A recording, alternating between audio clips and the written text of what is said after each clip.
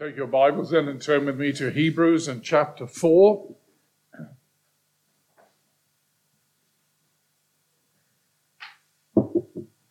Hebrews chapter 4. And we'll read what will be our text this evening from verse 14 to 16.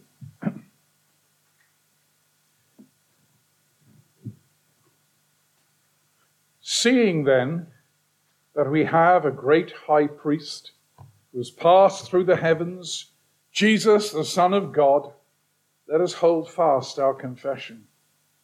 For we do not have a high priest who cannot sympathize with our weaknesses, but was in all points tempted as we are, yet without sin. Let us therefore come boldly to the throne of grace, that we may obtain mercy and find grace to help in time of need. Let's pray briefly again. Lord, we thank you for the Holy Scriptures. We thank you that these things are written for our learning.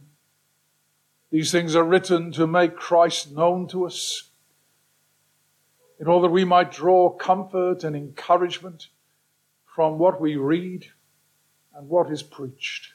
Come by your Holy Spirit and move among us this evening and glorify Christ, we pray. Amen.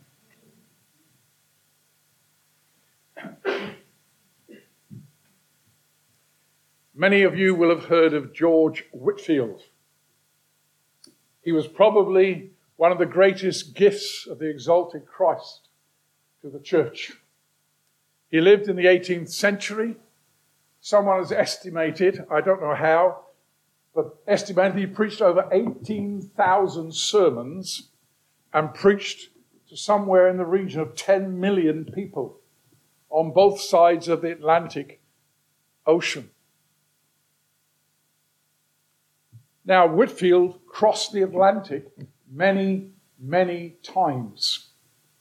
In those days, it was a hazardous journey. It was a sailing ship, and you were at the mercy of the tides, the currents, and the prevailing winds and prevailing currents. It could take you anything up to 2 or 3 months to sail across the Atlantic Ocean, especially if you were going from England to America, because you were sailing against the prevailing winds and against the current. It was a dangerous and hazardous journey. The captains of those ships that sailed that journey would not be able to guarantee that you would get to your destination. You could end up, depending on the weather and the gales and all the rest, anywhere from Boston in New England, several hundred miles down the coast to Chesapeake Bay, that sort of area, if you think of America in those terms. 300 or 400 miles. There's no guarantee you would get to your destination. Your boat might be caught in a vicious Atlantic gale and sink. There are records of ships that never left really British waters. They were wrecked on the Irish coast, on the Atlantic, rough Irish Atlantic coast. You were uncertain as to the destination. You were uncertain as to the journey. Would you get there or not? The writer to the Hebrews had a similar problem with these Hebrews. Would they get to their destination? Would they attain heaven? Would they enter into the rest, the Sabbath rest that remains for the people of God? He has spoken in the previous chapters about the wilderness generation. With an evil heart of unbelief, they had fallen away. They died in the wilderness. The book of Hebrews is about perseverance, running the race and crossing the line and finishing the race and entering into heaven. The writer to the Hebrews was afraid that they would not do that. That's why we find in this verse, in verse 14, he exhorts them, let us hold fast our confession, our faith in Jesus Christ. They were in danger of drifting away, losing their way, and not attaining that destination. I don't think those fears of the Hebrew writer to the Hebrews, I don't think those fears were unfounded. When I was a pastor in the church in Crawley, I would often ask people that I visited who were members of the church, I would say, what is your greatest fear? And often they would answer that question by saying that I will fall away. That I will fall away, that I will not finish the race. That was a very real fear. And I would suggest that it is one of the fears that we may well entertain. Now, of course, Satan, as we've been hearing from David, Satan will not be slow to cash in, as it were, on those fears and those doubts and those anxieties. But as we turn to these verses in Hebrews chapter 4, it's very significant that what he does to answer that and to give them a basis for them to finish the race and to hold fast to their faith, to their confession, he sets before them the provision that God has made for them to persevere. What has God done? Or perhaps more correctly, who has he sent? Who has he established in order that we may persevere? And of course, the answer to that question is the Lord Jesus Christ as our great high priest. So I want to examine with you the basis on which we have that confidence and we may hold fast to our confidence. And I want to encourage anyone who has doubts and fears and anxieties and wonders, will I really make it to the end? Will I really make it to heaven? I want to see those fears banished, but it is not my doing. It's as I'm able to point you to Jesus Christ. May the Spirit open our eyes to see and our hearts then to believe. The first thing that we see in our text is this, that Jesus Christ is fully suitable, fully qualified to meet our needs. He is our great high priest. He is our high priest, but he is our great high priest. You've heard the term mega, great. Well, he is our mega high priest. That's the word that is used here. And it's saying he's more than the Old Testament high priest. This is the one supreme great high priest. There is no other. No one who can compare with him. No one who is like him. Remember Aaron. I read that passage in Leviticus 16. He is better by far than Aaron. We won't go into in what way he is of the order of Melchizedek. That will take us in another direction this evening. That needs a separate sermon. But David preached on that some time ago when he worked his way through Hebrews. Under the old covenant, the high priest, Aaron, could only enter into the Holy of Holies once a year. No one else could go. Only he could go in with those sacrifices on the Day of Atonement. And what did he have to do? He had to make atonement for his own sins, as well as the sins of the people. They were all transgressors. Aaron was a sinner, a sinful man. He had to offer those sacrifices. And then he could enter into the presence of God. Jesus Christ is far greater. He is exalted. He died once for all on the cross. He made atonement for sin. He came to put away sin by the sacrifice of himself. He rose from the dead. He then ascended to the right hand of the Father. And we are told in this passage that we're looking at that he has passed through the heavens. That's a way of saying that he's now exalted. He is now at the right hand of his Father. That was never true of Aaron. He remained with his feet firmly on the ground, still on earth. He would have to go through the same procedure next year on the Day of Atonement.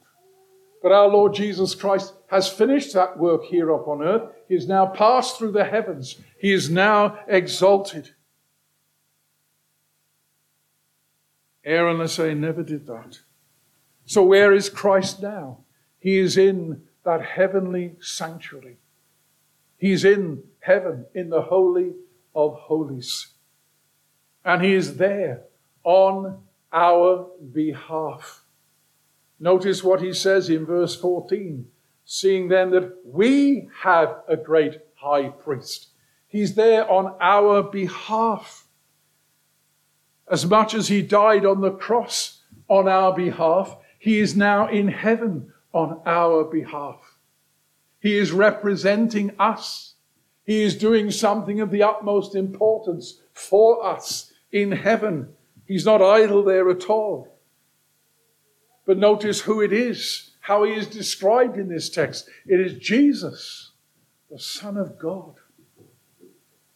Jesus. He became a man.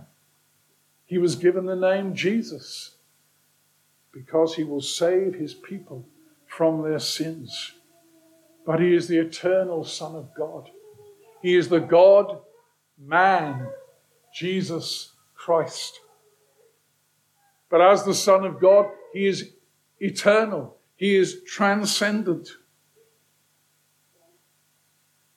Beyond the limits of time and of space. He's alive forevermore, unlike Aaron and the earthly priests. He is now risen. He now reigns as the God-man. This is our great high priest. He's there on our behalf. Now you may say, but he's a long way off. I've never seen him. He's transcendent. He's exalted. Is he then aloof? Is he remote from us? Detached from us? Detached from the realities of our day-to-day life here and our experience?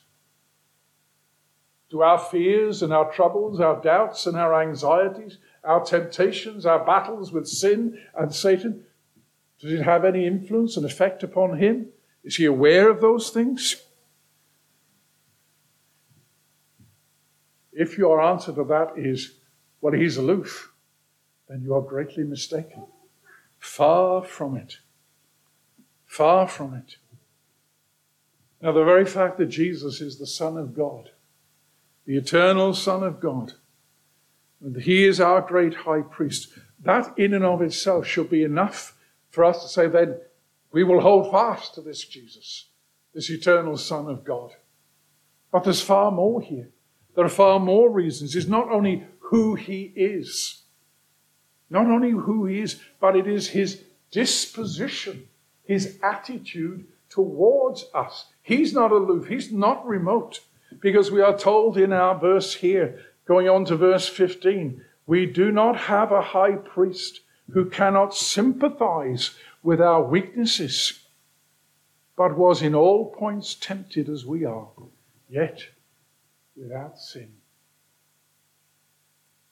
Aaron could never attain anything near that. Our Lord Jesus Christ is exalted. He is over all. He is Jesus, the Son of God. And yet, he is full of sympathy with us, full of sympathy with us in our weaknesses.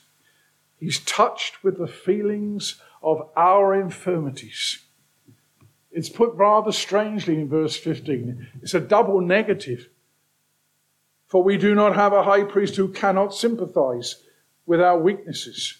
It's a way of emphasizing here is one who does, who can, who's able, who's willing to sympathize with us. He stands with us. He is exalted in heaven, but he is sympathizing with us in our struggles here upon the earth. He's not remote from us. When he took flesh and blood, we're told in the previous chapters, in chapter 2 and verse 17, we're told that he was made like his brethren. It's because he became a man. And even though he is now exalted in heaven, he is still that man, that God-man. And he's able to know and understand and sympathize with our weaknesses.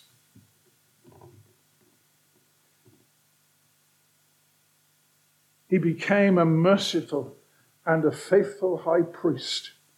Chapter 2 and verse 17. In things pertaining to God, to make propitiation, that is turning aside the wrath of God for the sins of the people, in that he himself has suffered, being tempted, he is able to aid those who are tempted. Now let's put another way in our text. He sympathizes with us in our weaknesses. He has been tempted to the end that he may help us in the midst of our temptations. As Satan batters us and seeks to drive a wedge between us and our Savior Jesus Christ, our Lord Jesus Christ understands. He sympathizes. He understands your fears, your doubts, your anxieties, the pressures that you feel. You see, he was here for those 30 plus years. While he was here, he suffered. He was tempted. He was tried. He was hungry. He was thirsty. He sighed and he wept. He prayed and agonized. He knew pain. He knew the fears of death. Remember his experience in the Garden of Gethsemane, pleading with his Father that were it possible, this cup might pass from him. And so intense was that struggle that he sweated drops of blood. He knew what it was to bear with contempt and sorrow and hatred. You remember how they taunted him on the cross. If you're the Son of God, come down. What contempt. There he was, crucified, undergoing great pain and sorrow. You see, then he is thoroughly conversant. He is thoroughly aware of our trials and temptations. You are never alone in what you go through in this world. Never alone in temptations. Never alone in trials. Never alone in your pains and sorrows and concerns and anxieties and fears and doubts. There is one who, as it were, even though he is in heaven, draws near and is able to comfort us because he has a heart, a disposition of sympathy, of compassion. He feels for us in our sufferings. The Bible says here that he was tempted in all points as we are. I find my head can't get around that. How some of the things that I am tempted with. You're saying the Lord Jesus Christ was tempted with those things? I find that very difficult, but that's what the scripture says. He was tempted in all points like we are. But then notice what it says at the end of verse 15. Yet without sin. Yet without sin. He learned by experience what suffering was. But in everything that he underwent, he never, ever sinned. Now you may say, well, if he never, ever sinned, how could he really sympathize with us? He never knew what it was to be a sinner. But you realize that is Just to say that and to say, well, then Jesus Christ was a sinner, then where is salvation? There is no salvation. This is one who is without sin. Without sin. Had he sinned, he could never have been our great high priest. He would have be like Aaron. He'd have to make atonement for his own sin. But there's another reason why we need to understand how he was without sin. He was tempted, but he did not sin. But in so doing, you see, he understood then the full force of the temptation. He was tempted in a way that you do not know. Because what happens when we are tempted to sin, we fall pretty soon. Our Lord Jesus Christ never fell. He endured those temptations.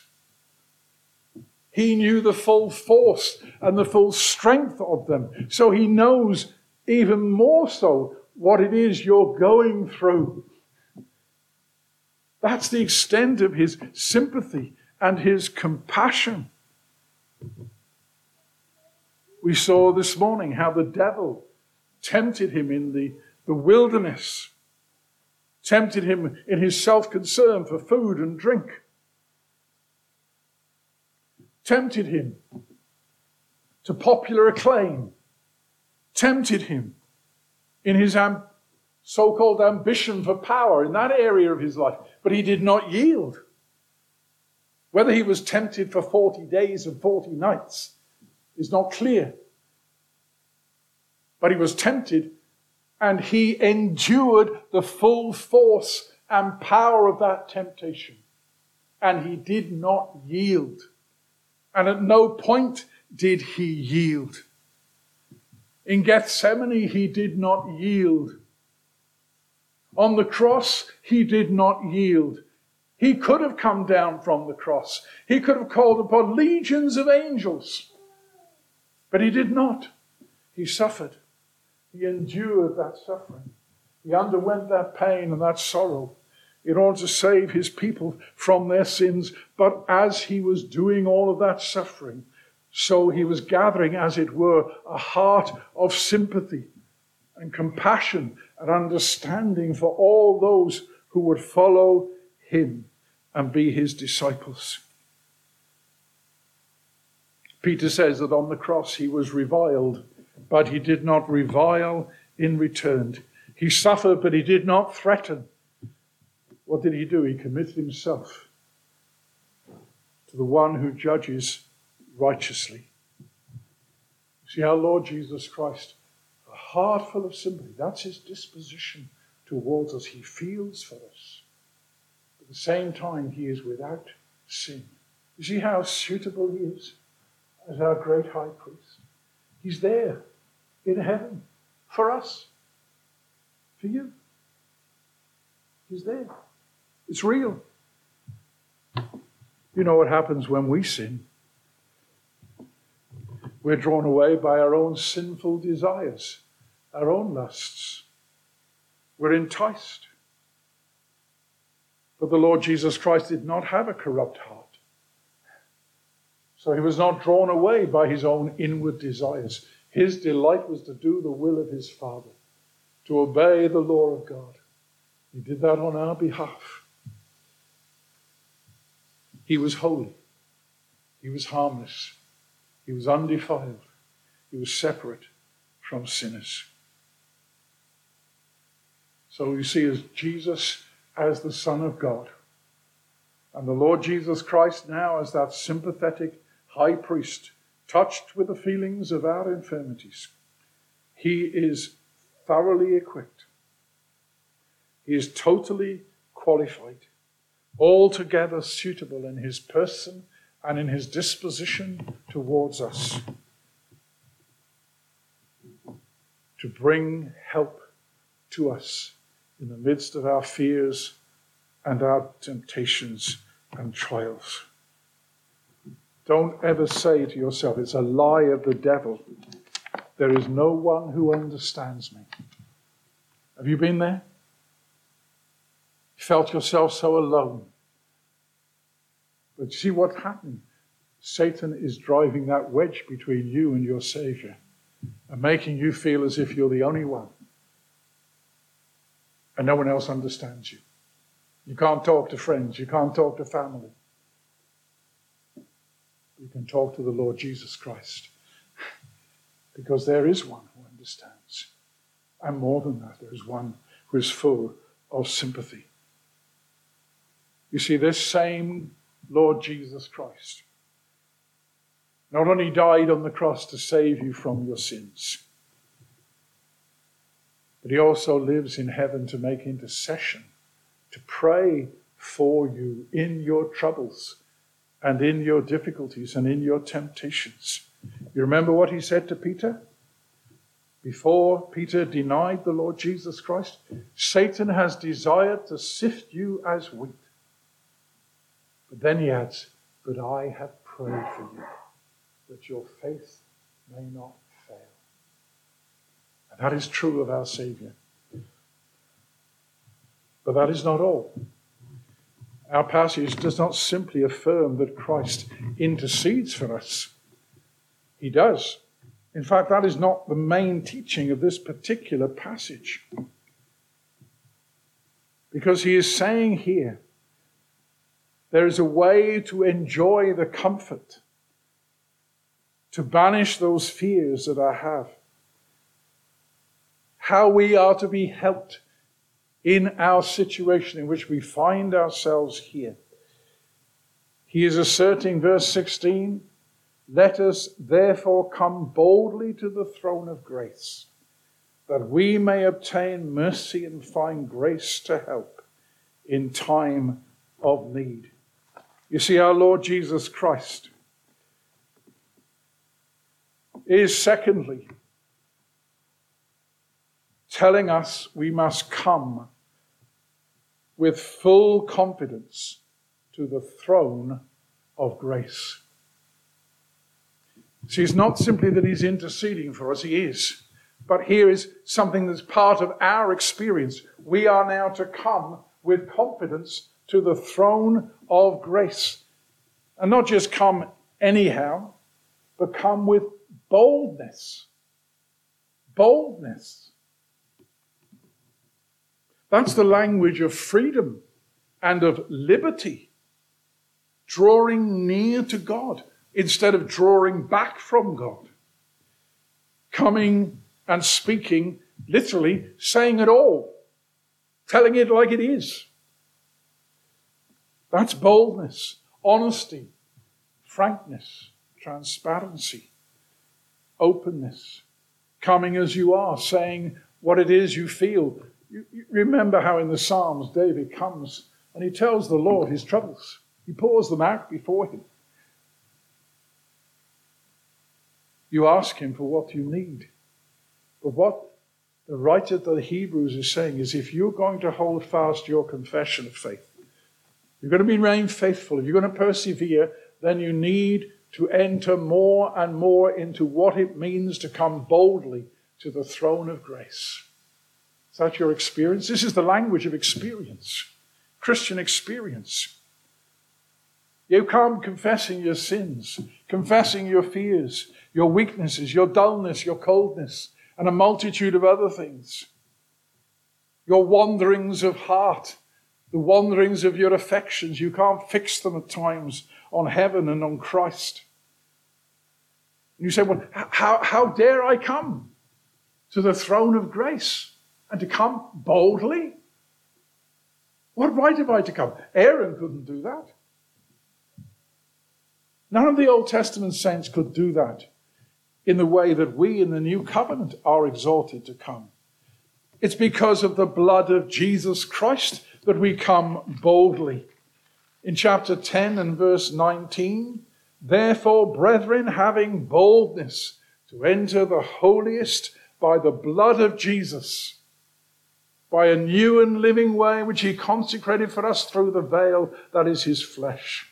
Having a high priest over the house of God, let us draw near with a true heart in full assurance of faith, having our hearts sprinkled from an evil conscience and our bodies washed with pure water. You see, it's a throne of grace, and we are bidden to come boldly to that throne. Now, if it was a throne of judgment, you wouldn't go near, would you? You'd run a mile.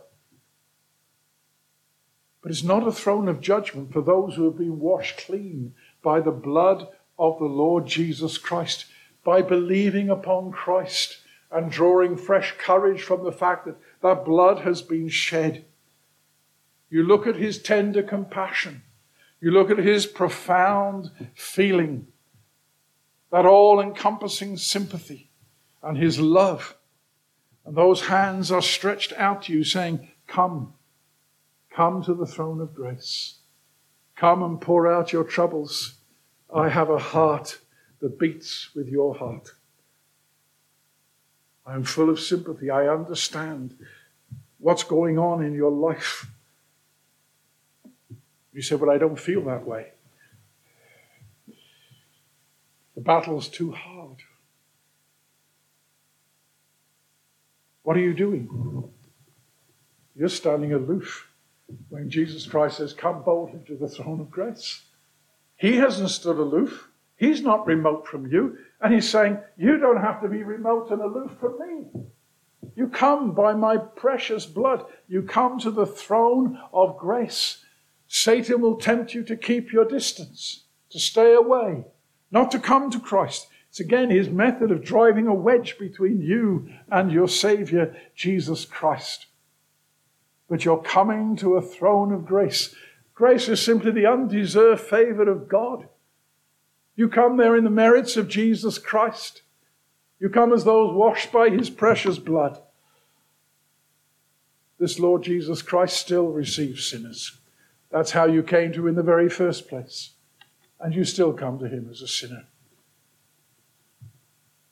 And wonder of wonders, his heart has already gone out to you.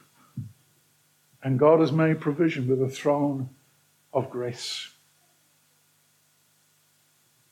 Sadly, in our hearts, there is a secret pride.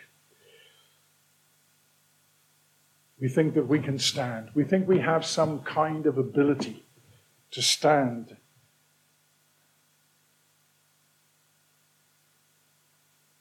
And Satan will puff up that pride.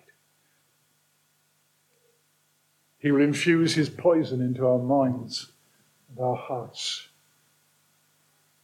He will tell us, you're not worthy to come. Shout out at him, liar! Liar! Yes, you're not worthy to come. But I have the Savior, Jesus Christ. His blood has been shed. Never feel that your sin is too much, or your troubles are too heavy and your burden too great, that you do not go to Christ at the throne of grace. Having Christ, you have boldness. Having Christ, you have confidence. You will be heard. You will be welcomed. You will be received by a fully qualified, compassionate, great high priest. But our text is not finished yet. There is a third thing. Come expecting. Come expecting to receive full help in your time of need. Not only is a suitable Savior, fully qualified because he's Jesus, the Son of God, fully qualified because of his heart and disposition of compassion towards us. We're to come with full confidence to the throne of grace. And when we come to the throne of grace, what do we find? Our needs are met. We may obtain mercy, verse 16, and find grace to help in time of need. What that means is when you go boldly to the throne of grace, the blood of Jesus Christ, you don't come away empty-handed. The door is not shut in your face. Christ never says, not interested in you. You're going to one who is full of mercy, full of grace, full of power, full of wisdom as the Son of God, as your sympathetic high priest. So you come expecting to receive full sympathy from one who is replete with compassion, abundant in grace. Christ's arm of power, as well as his heart of compassion, reaches out to you and, as it were, undergirds you.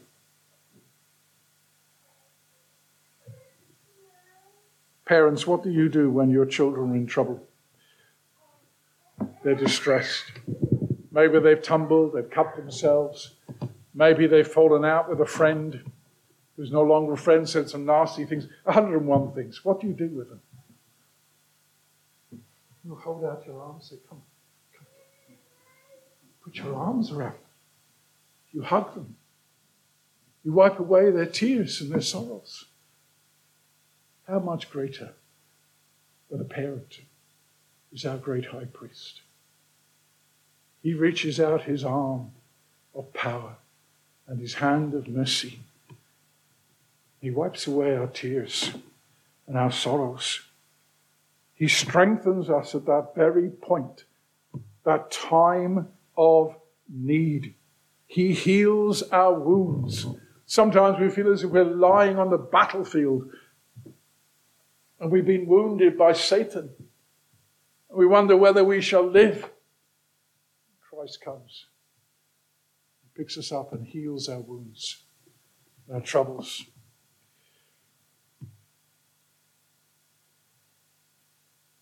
You remember how Peter was restored after he denied the Lord Jesus Christ?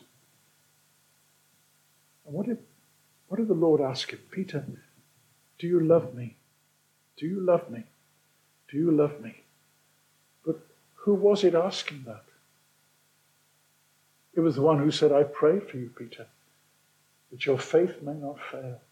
And in his love and compassion, he restored Peter to his discipleship and to his calling. Paul had this thorn in the flesh. 3 times he asked the Lord to remove it, and the answer was no each time, but it was more than that. My grace is sufficient for you. My grace is sufficient for you. And my friends, my dear friends, that grace of Christ is the same grace that ministered to Paul, and it's sufficient for you in all your troubles, doubts, fears, struggles, temptations, trials, whatever it may be. That grace is sufficient for you because you have an all-sufficient Savior, full of mercy, full of grace.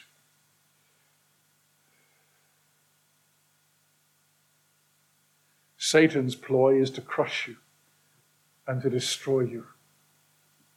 Christ plays a very different hand.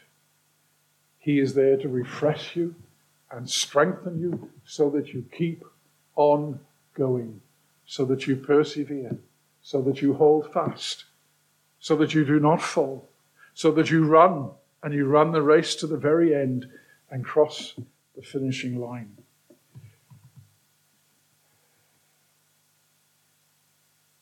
There will be many times in your life as a Christian when you stand in need of grace. The longer I live, the more I realize every day, every moment of every day, I stand in need of this grace. And I need to obtain mercy and find grace to help in my time of need. Now, there are times when it is more extreme. When you go through a very, very difficult period, a very difficult trial, and you do not know what to do, where to turn. But special grace is given at that point of need. At that point of need.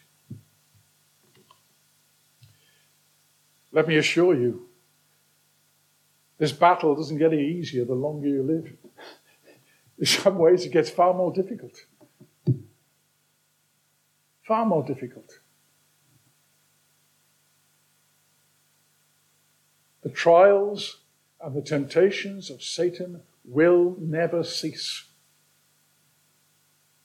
until Christ comes. But whatever we go through, grace is all sufficient for us in Christ. That grace, that mercy was obtained by those who have been martyred for their faith. None of us have undergone persecution like those martyrs have done. But should persecution come, grace and mercy may be obtained at the throne of grace from Christ to withstand that persecution and to go through that, even if our life is taken away from us. Times of sickness, times of very real temptation to sin, times when we feel depressed and low and deserted by God.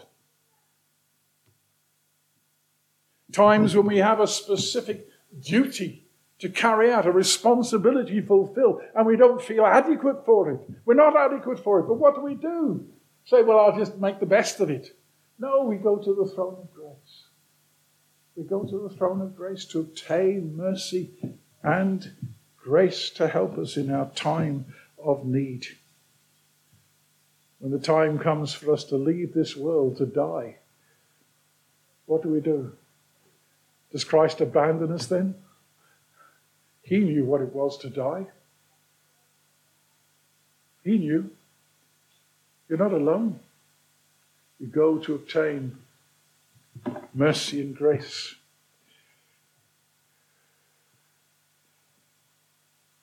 Christ is a suitable high priest in every occasion, every single day, every single year that you live on this earth. He will never leave you. He will never abandon you. The throne of grace is always, always there. The blood of Christ never loses its power to cleanse you so that you may come boldly to the throne of grace. But there are some of you here this evening. I think I'm speaking a strange language to you. Christ, is he really my high priest? Let me go back.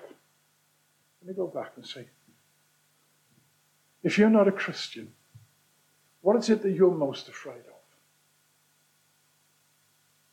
What is it you're most afraid of? Let me tell you what you ought to be most afraid of. The judgment of God. The judgment of a holy God. Because you sinned against him. All of you here, even if you're not a Christian, you know about sin. You read about it in the Bible. You see it every day. But do you realize that you are the sinner? You are guilty before God. You need your sins cleansing, or you will come under the judgment of God and be cast into hell. That ought to send more than a shudder down your spine. But I'm here to tell you can escape that judgment by turning to Jesus Christ. You see, you won't turn to Jesus Christ until you realize, I am a sinner. I am guilty. I am lost. I'm a wandering sheep who's gone astray from the fold of God. I need to be redeemed. I need to be cleansed. I need to be someone who will atone for my sins. And that someone is Jesus Christ. And he reaches out to you this evening and says, come unto me. Come to me. Come on, come to me. Come to me and I will cleanse you. Don't walk away. Don't draw back. Christ stands with open arms to receive sinners. He came into the world, sinners to save. That's his purpose. And once he has saved you, he will never let go of you in his love. He will bring you home to glory with himself, to a world where there is no sin, where there is no Satan, where there are no trials and temptations, no sorrows, no tears, a world of eternal bliss and happiness. And you will own Jesus Christ as the one who's purchased those blessings and benefits for you.